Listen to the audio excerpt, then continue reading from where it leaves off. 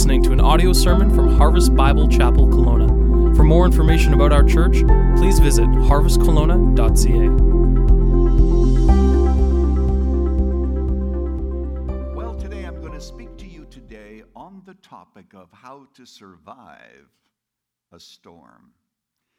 How to survive a storm. Because even though I don't know most of you, I know a few of you, a few friends have showed up that I've known in previous years. The fact is this, that I know something about you. You are either in a storm, you're coming out of a storm, or you're about to go into a storm, because all of us experience storms. For some of you, it may be a health storm. Maybe this week the doctor told you things about yourself that you thought could only be true of other people. It could well be that you've lost a loved one. It may be a financial storm. Maybe it's a legal storm. As a matter of fact, a number of years ago, there was a lawsuit filed against me and against Moody Church that dragged on for 10 years that eventually we lost. Maybe it's a legal storm. Somebody said to me the other day, this summer, he said that I am being sued for something. He's speaking about himself, and he says, I am being sued, and it looks like I'm going to lose everything, including my family. I didn't know all the details, but everybody has a storm. And today I'm going to give you 7 lessons on how to confront a storm and how to manage your storm, and these are so important, these lessons. They are so critical that we are actually going to have them on the screen behind me. But more than that, I want you to write them down. Use the offering envelope that should have been used for other purposes a few moments ago, if you still have it. And then what I want you to do is to laminate them, type them up, laminate them, put them on your refrigerator, because the day is going to come and you're going to need these lessons. I'm sure that the young techies that are here today, maybe they can email it to you in printable form or whatever. But I want you to remember this, because these lessons are transforming and they will help you. Well, the passage of Scripture is actually the 14th chapter of the Gospel of Matthew. Matthew chapter 14, and I'm going to be picking it up and reading it, beginning in verse 22, I think it is. Immediately, speaking of Jesus, immediately, Matthew 14:22, he made the disciples get into the boat and go before him to the other side while he dismissed the crowds. And after he had dismissed the crowds, he went up to the mountain by himself to pray. When evening came, he was there alone, but the boat by this time was a long way from the land, beaten by the waves, for the wind was against them. I have a question for you. Is that your story today? The wind is against you. We'll read a few more verses. It says, in the 4th watch of the night, he came to them walking on the sea. But when the disciples saw him walking on the sea, they were terrified, and they said, it is a ghost. And they cried out in fear. But immediately Jesus spoke to them, saying, take heart, it is I, do not be afraid. Just that far today, as we talk about for the few moments, for the moment that far, we'll look at a little bit later, a little further in the text. Are you ready for the 7 lessons? How many of you are ready for the 7 lessons? Could I see your hands, please? You know, with these lights in my face, it's hard to see all of you back there, but I hope that you can see me and see the screen, the 7 lessons. Number 1 lesson is simply this, that storms do not necessarily mean that we are out of God's will. We often encounter storms, let me put it more positively perhaps. We often encounter storms in obedience to Jesus. Were the disciples out of God's will? Of course not. They were not at all out of God's will. As a matter of fact, wouldn't you like to have the will of God that clearly pointed to you? Get into that boat and go to the other side. And yet, in obedience to Jesus, doing God's will, they encounter one of the greatest storms that they have ever encountered on Galilee. Now, let me ask you a question. Remember this, that the smoothest path in life is not always the holiest path. Sometimes the holiest path is the roughest path, and you may be in a storm in your marriage, in your business, in your education. That doesn't necessarily mean that you are out of God's will, because it is God who sometimes leads us into storms. The Bible says regarding Jesus that it was the Spirit that drove him into the desert to be tempted of the devil. So if you're in a storm today, it doesn't mean that you are out of God's will. You may be smack in the middle of God's will in obedience to Jesus and having a very rough experience, and the wind may be against you. So lesson number one, in fact, if I might be even clearer than I have been so far, that storm was created by Jesus for these disciples.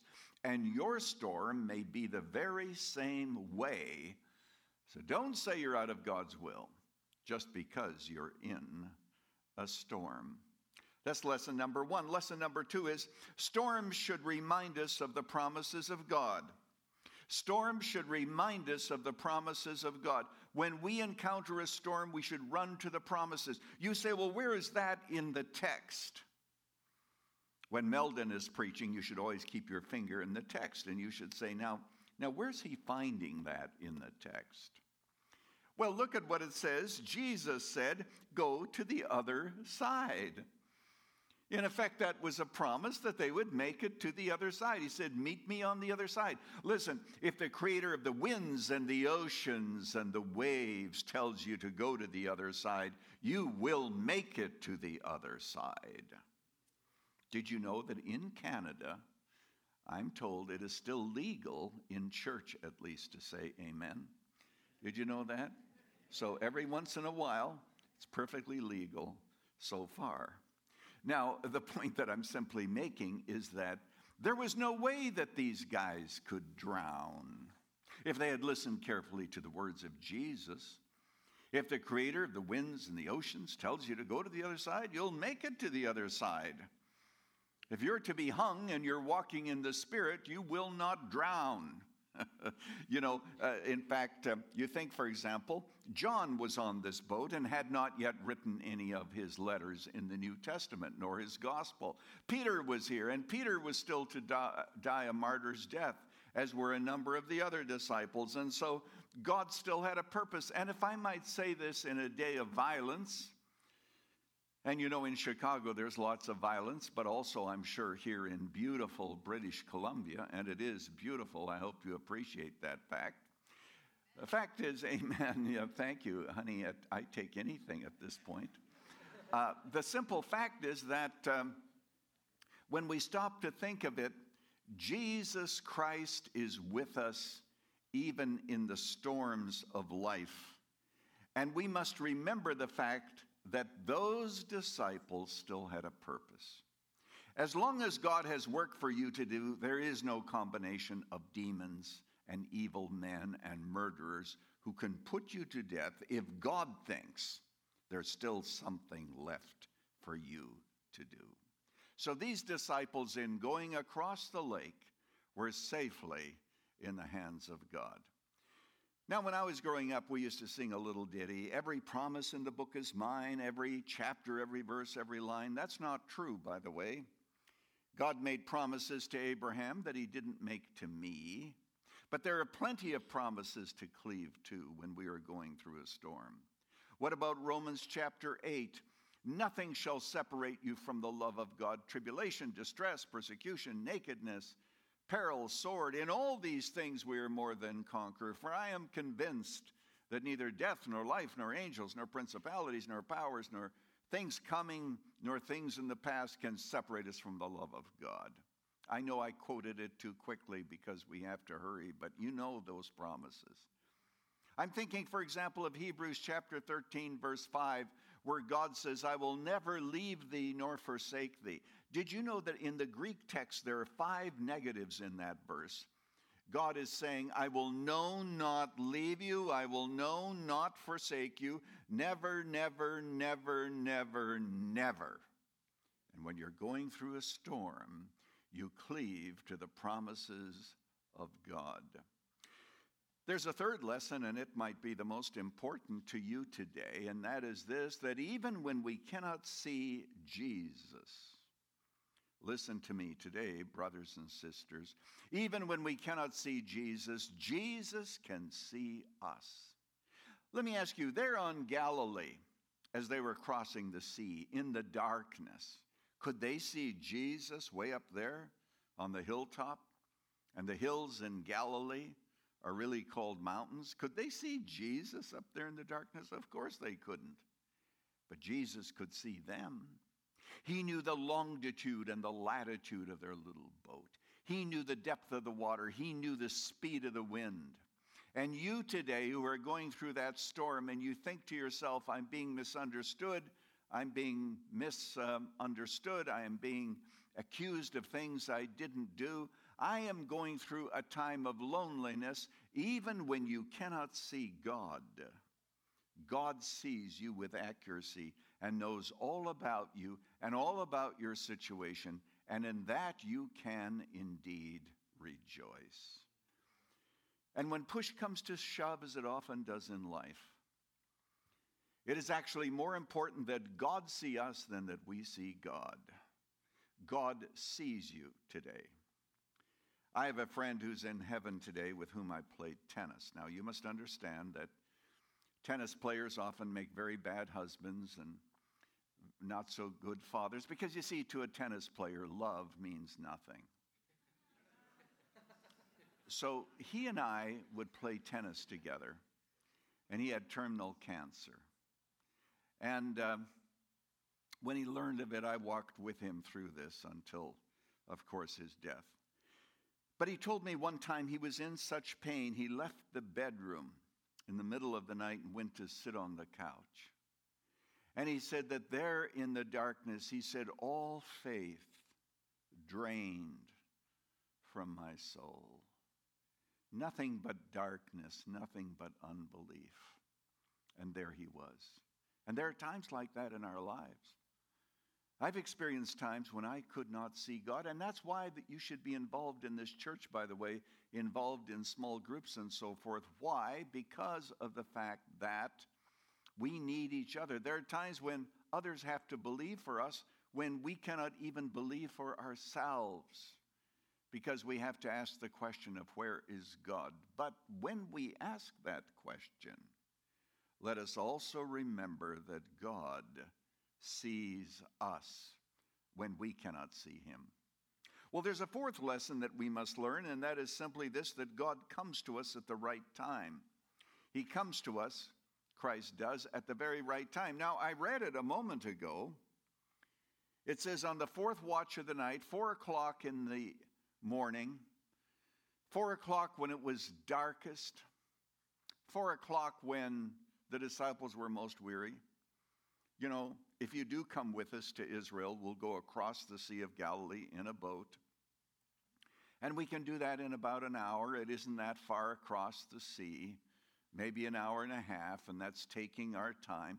And these men are working all night to 4 o'clock in the morning, doing the best they can, and they left in the evening, and they're still not to the other side. They are weary, they are tired, they are discouraged, but at 4 o'clock, when it's the darkest, Jesus appears. Jesus Christ often comes to us when we are most desperate, when we are willing to give up, when we throw ourselves at him because we have nowhere else to go. It is then that he shows up, when we are most weary. Rebecca and I know a woman who worked in the, what shall we say, the sex industry. We'll simply leave it at that. And she often prayed, oh God, get me out of here. But he didn't get her out of there. But one day, in utter, total desperation, she got down on her knees and she said, oh God, either get me out of here or kill me, but do one or the other. And she meant what she said. And that was the day she walked out. Today, by the way, she is married to a man, and they are working with others who are broken in our society. And as you know, we live in a society that is very broken. But it's in desperation that God meets us. One of my concerns about the United States of America, and I have the same concern for Canada, is that we are in desperate straits. We're desperate straits politically. We're torn, of course, in America, especially racially and in every way. We are a very angry nation. Everybody is enraged about something, and the church is not yet desperate. And so we no longer pray because we're still not desperate. I asked a megachurch pastor, what would it take for you to have a prayer meeting in your church? Because I had asked him, do you still have a prayer meeting? No, there are groups of people that pray, but we don't have a prayer meeting as such. And I said, what would it take? I mean, what does it take? He didn't really give me a clear answer. God comes to us at the right time. Abraham was willing to sacrifice his son, and while his knife was gleaming in the morning light, willing to kill Isaac, it is then, at the right time, that God speaks to him and says, Abraham, don't do it. There's a ram caught in the thicket, and offer him instead. He is the just in time God. He comes to us at the right time. Well, let's hurry on to lesson number 5, actually. Our fears might be Jesus in disguise. Now, because you can see the notes, you can see that disguise is spelled that way, and it is spelled correctly. I once said this to somebody, and they thought Jesus in disguise, like American Airlines fly disguise of American Airlines. No, he comes to us in disguise, in camouflage. Jesus is walking across the water, and to the disciples, they cry out in fear, "It is a ghost!" They are terrified. But actually, that which they feared was Jesus coming toward them.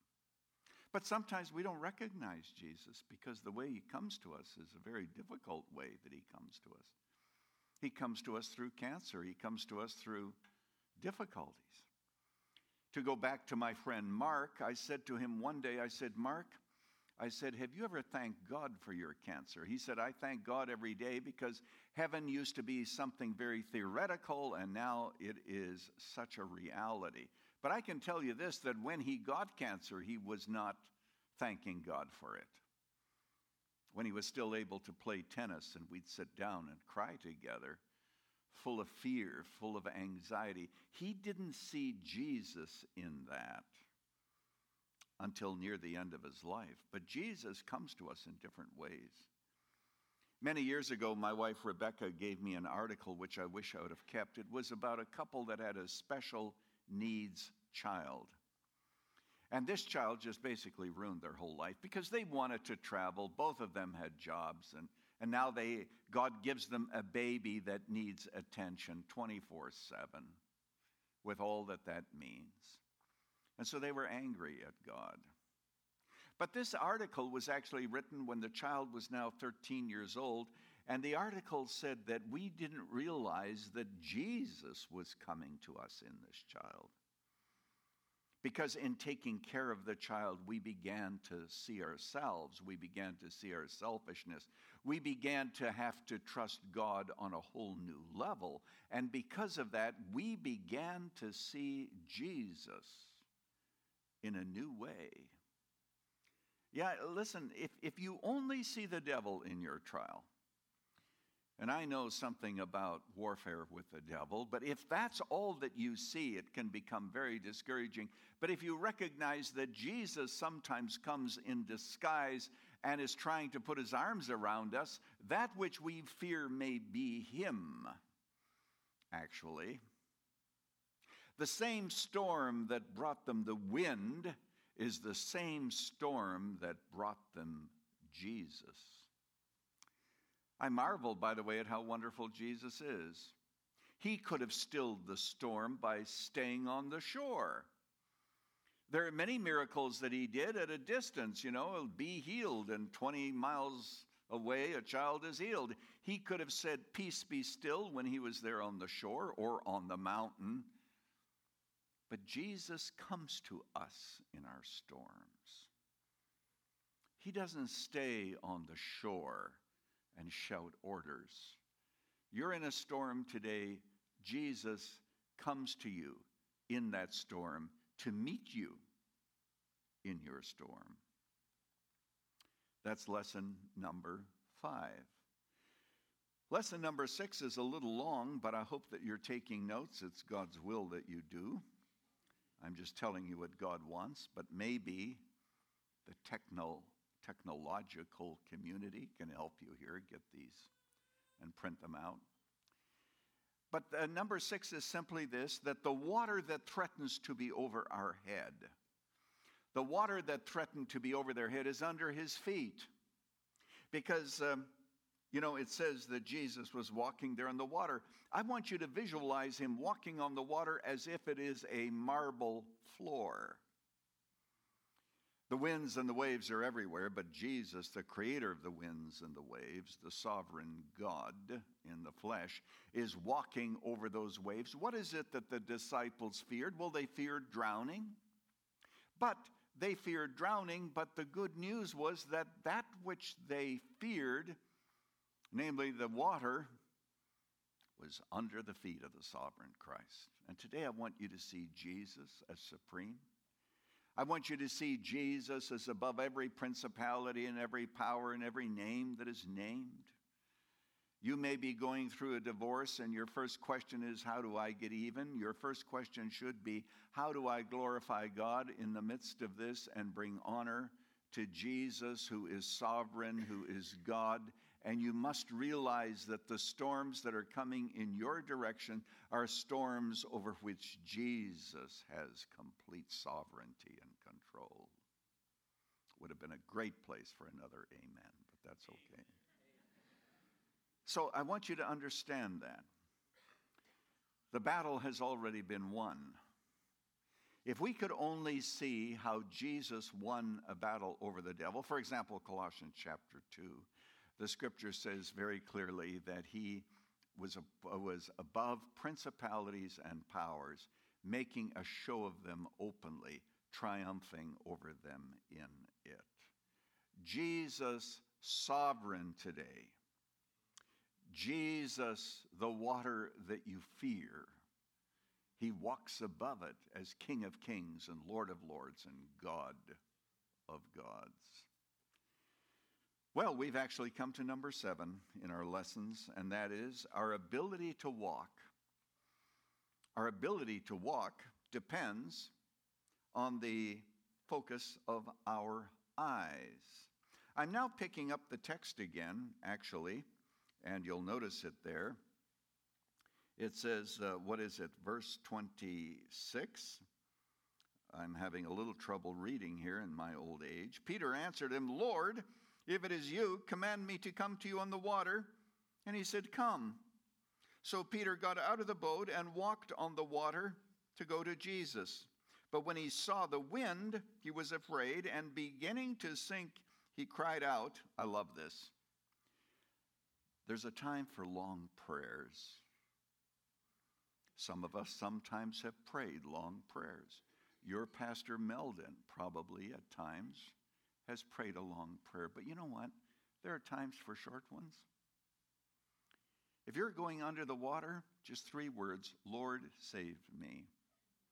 And Jesus immediately reached out his hand and saved Peter and pulled him up. Now, by the way, did you notice that he's the immediate Jesus?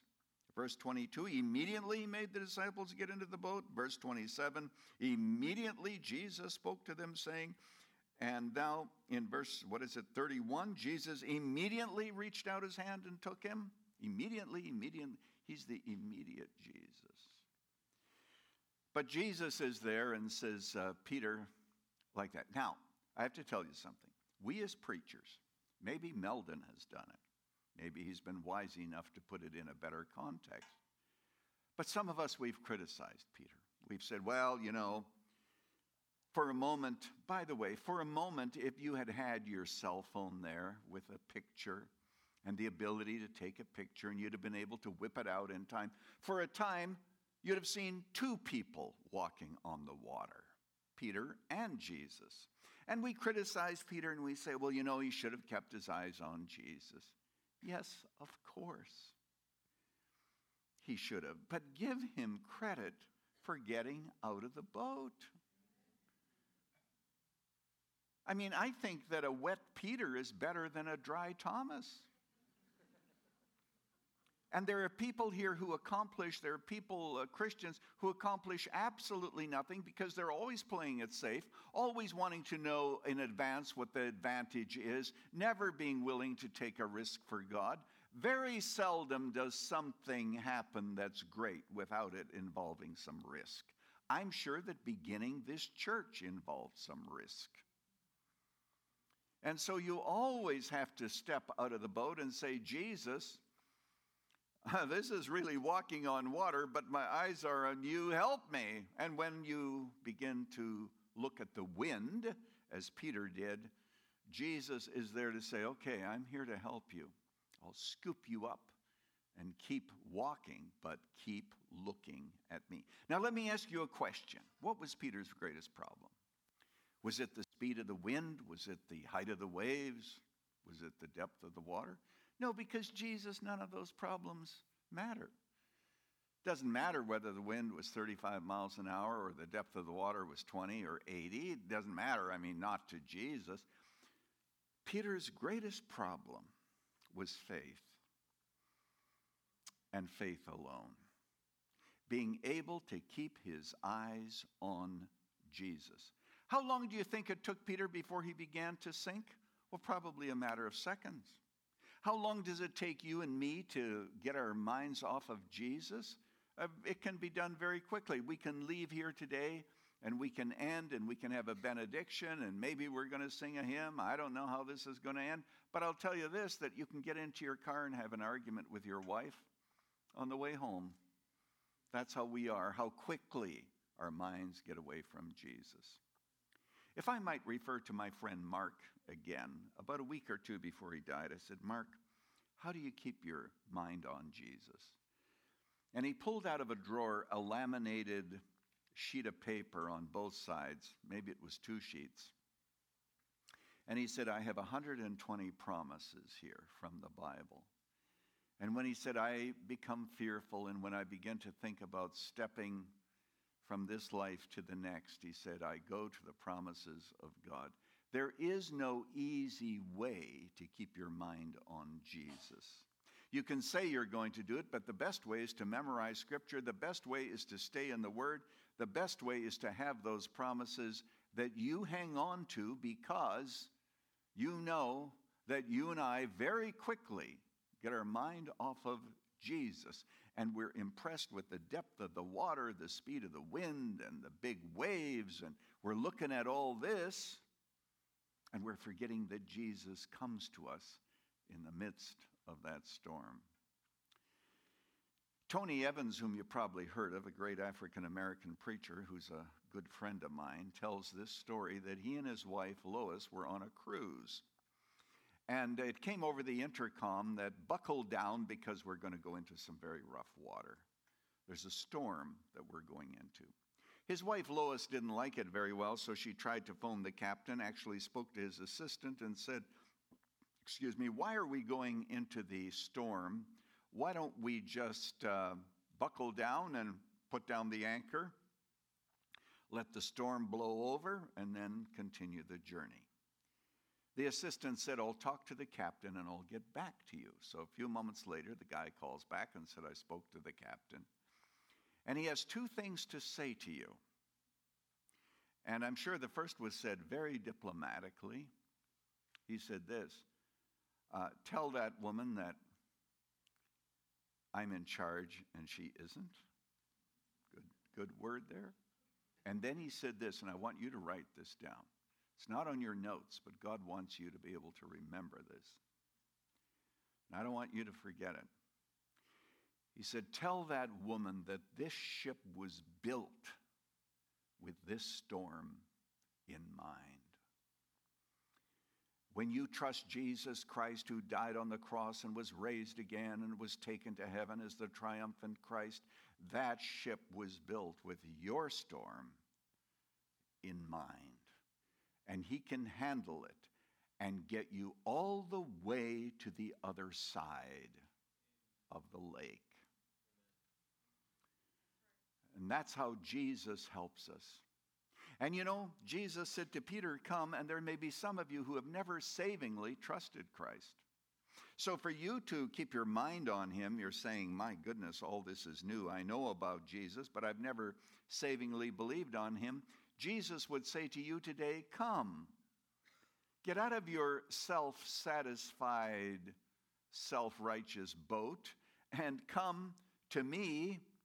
And not only will I help you through the storm, but I'll be able to take away your guilt. I'll be able to make you a child of God and give you a sense of dignity, and you'll be with me forever if only you admit your sinfulness and trust me alone, and I will make sure that you get to the other side of the lake. Now, I've been around long enough, longer than Meldon, actually. I hope you recognize that. I've been around long enough to see people who, rather than trust Jesus, their boats are shipwrecked along the shore. And some people have to be shipwrecked before they turn to Jesus. May that not be true of you. See if I can read this. It says, one ship sails east, another west, by the selfsame winds that blow. 'Tis the set of the sail and not the gale that determines where we go. Everybody has a storm. The question is, will you endure it alone, or will you see Jesus in your storm? He'll take you all the way to the other side of the lake. Father, we ask in Jesus' name that you might take these words, and we pray that as people have heard your voice, as believers, may they be strengthened in their faith. If they are unbelievers and have never savingly believed on Christ, overcome their darkness, their blindness, help them to see that we have a Savior who can actually save us and take us to the other side of the lake. Do that, Lord, because we are needy. May those who need to call upon you do so, because all of us need you all the time. In Jesus' name, amen.